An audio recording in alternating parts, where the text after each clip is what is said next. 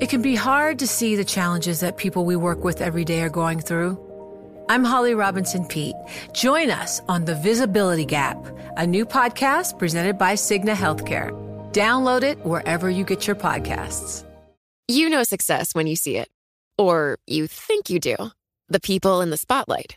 But what about those small business masterminds who succeed at making their money work harder? They do that by having a business bank account with QuickBooks Money, which now earns 5% annual percentage yield. Making your money work as hard as you do?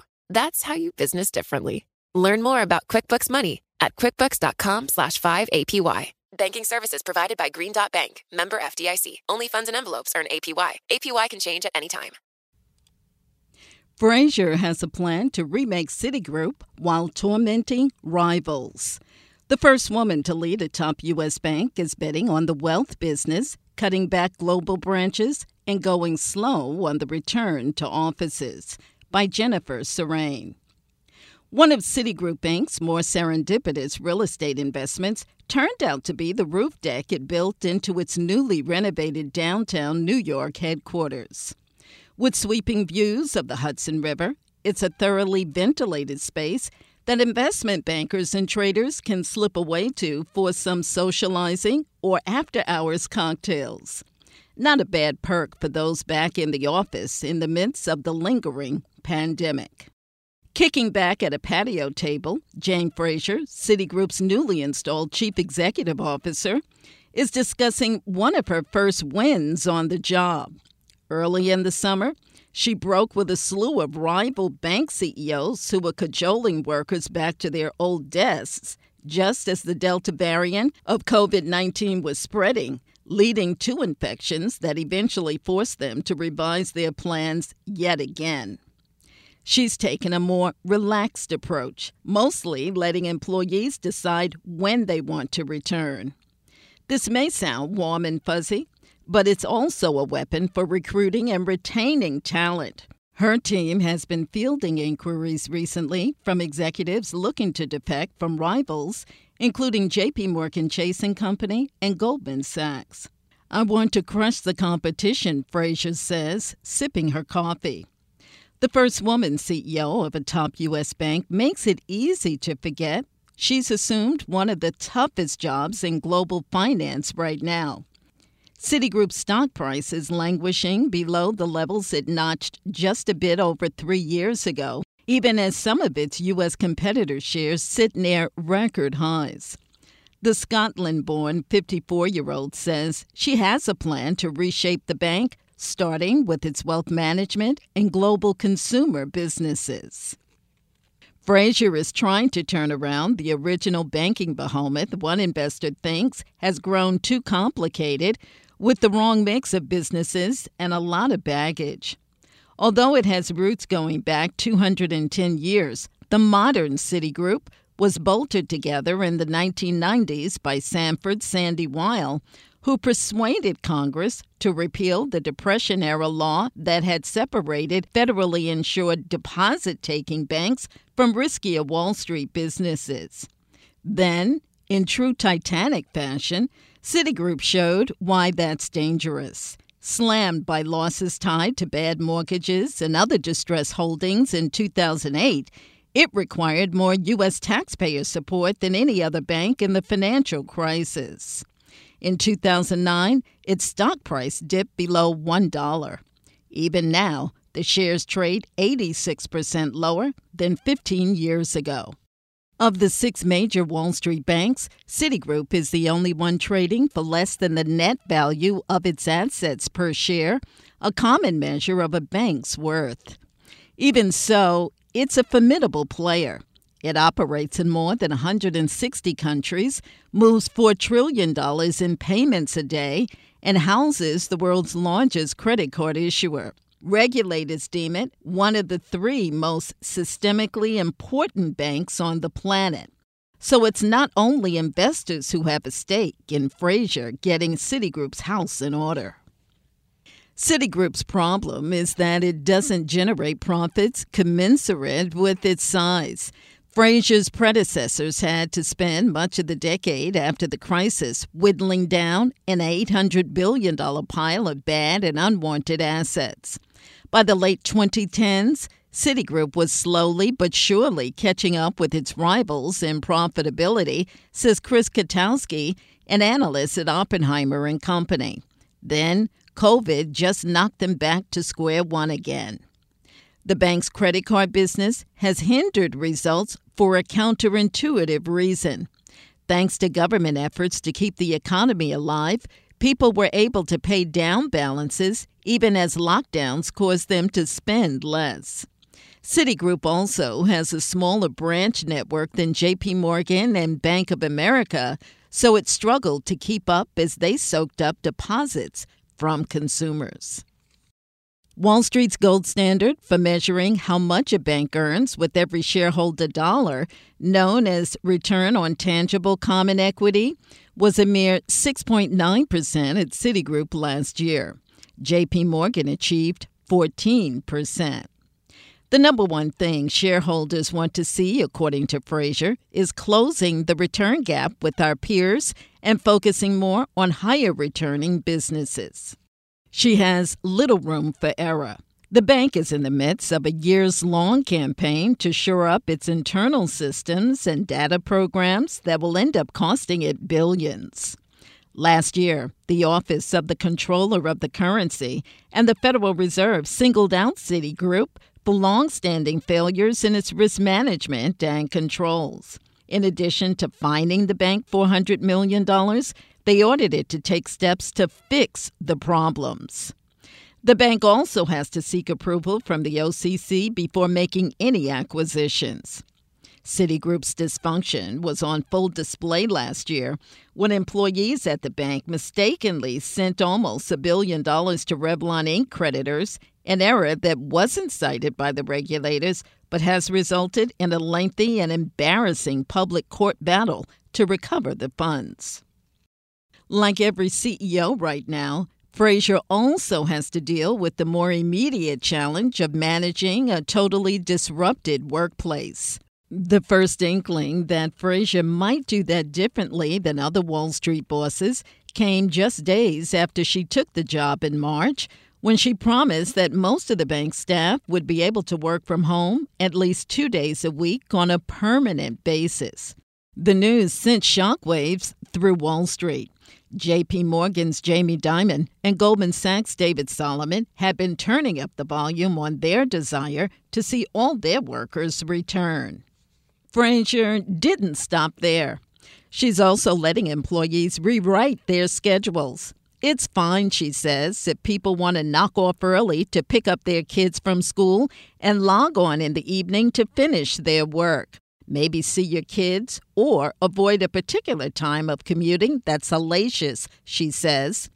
That's a huge shift for Wall Street, known for requiring 100-hour work weeks of its junior bankers and boisterous trading floors that have historically had mostly male staff. Citigroup is essentially embarking on the industry's first case study to see whether a completely different approach will work for everybody. The number of dads that came up and said, "It's so neat because I can work from home and therefore I can get to the kids' school play." The bank is closely monitoring how people respond, and so far there's no sign they're slacking off. You can see from the output, Frazier says, it's refreshing because you get rid of some old anachronistic cultures or ways of doing things, and you unleash this energy. One place Citigroup hopes to see some new energy is in its wealth management business. Citigroup's sale after the financial crisis of its Smith Barney brokerage to Morgan Stanley marked one of Wall Street's most heralded transformations for the buyer. It's unfortunate they had to sell Smith Barney, says Kotowski. The deal launched rival Morgan Stanley's ambitious expansion into wealth management and advice for affluent individuals, giving it a stream of steady revenue and sending its stock soaring.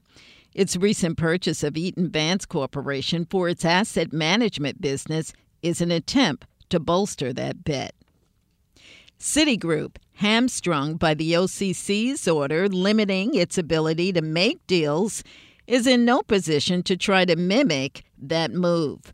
But as a number of global banks pursue versions of Morgan Stanley's strategy, Fraser says she thinks they're actually making a mistake. Their idea is to marry an asset management unit that cranks out products to a fleet of brokers or financial advisors who help sell them to clients. The problem, says Fraser, is that the industry is on the verge of sweeping changes. A lot of the U.S. model is very broker-driven, which I think is going to get obliterated in the years ahead, Fraser says. Silicon Valley startups and banks alike have been rolling out virtually free trading and automated investing platforms. That's going to make it easier for people to sift through and select their investment products. At the same time, successful teams of brokers have been defecting from their banks. Citigroup wants to position itself as a more objective counselor. Because we don't have an asset manager, we're very clear that we're there to serve our clients, she says. In her final months as the company's president, just before rising to CEO, Fraser merged Citigroup's wealth unit for retirement savers with its private bank for the ultra-rich. The combined division will lean on a pipeline of customers, including those from Citigroup's commercial bank, the unit that caters to mid-sized businesses. The thinking? Help entrepreneurs build their companies, then work with them on tending their wealth. Maybe help them with buying up competitors, issuing bonds, or raising cash along the way. Uber and Airbnb started off in our commercial bank in the U.S. as a client. The unicorns in Latin America and Asia started off in our commercial bank as a client, Fraser says, referring to private companies valued at more than $1 billion.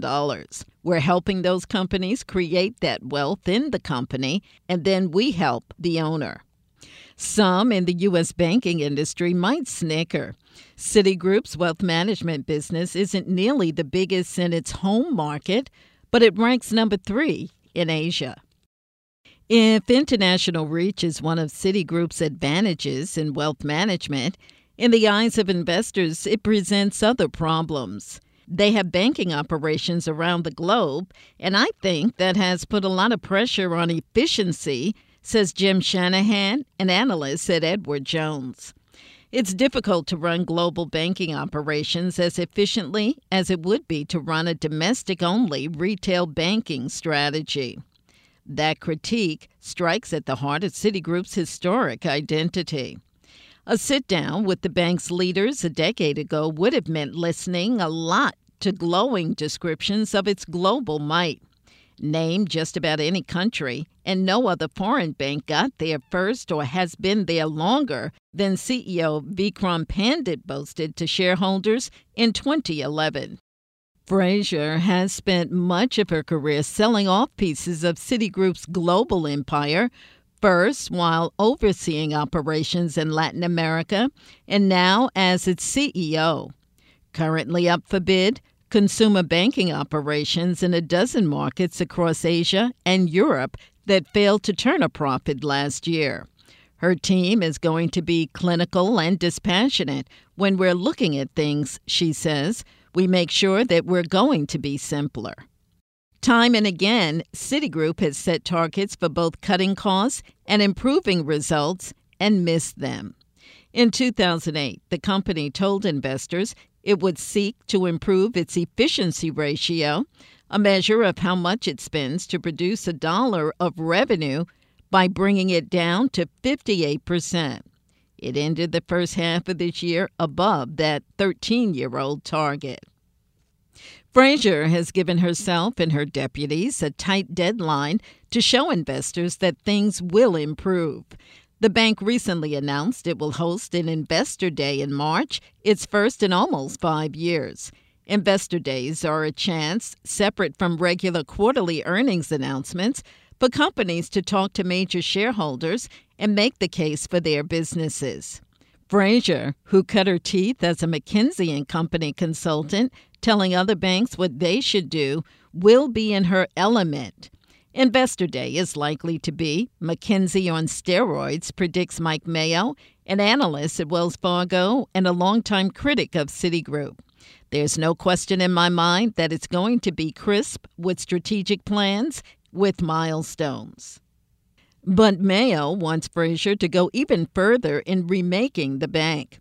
What she's done so far is more like elective outpatient procedures, he says. They need some more serious surgery to reconfigure Citi for the future.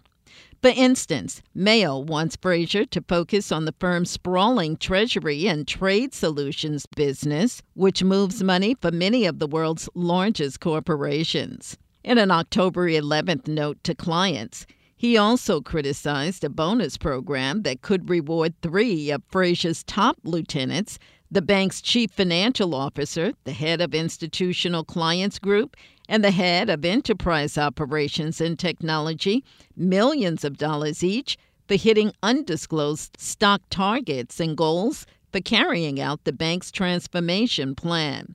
The awards may amount to extra pay to execs for just doing their job, Mayo wrote. Frazier seems to have little trouble attracting talent to the bank. In recent months, she's added J.P. Morgan's Rob Casper as chair of the bank's data transformation and plucked Goldman Sachs' Erica Irish Brown to lead diversity and inclusion efforts. Brent McIntosh, a former Department of Treasury official, will soon join as general counsel and corporate secretary, while the investment bank has added a slew of new talent, including J.P. Morgan's Brian Truesdale, Goldman's Chuck Adams, and Credit Suisse' Dhiren Shah. She's come with a breath of fresh air, says Mindy Lubber, CEO of the nonprofit Ceres, which campaigns for sustainable investment. She is open to looking at the new world. Even amid the pandemic, Frazier has spent much of this summer traveling, holding hundreds of meetings with employees, investors, government officials, and clients. In recent weeks, she jetted to Kenya, Mexico, the United Kingdom, and Germany, among other places. Now, she says, the listening tour is over. We're going to craft our own path, she says, to be as relevant in the decades ahead as we have been globally in the past. And we're willing to be bold to do that. Whether that happens at the desk, over Zoom, or on the roof, doesn't matter so much.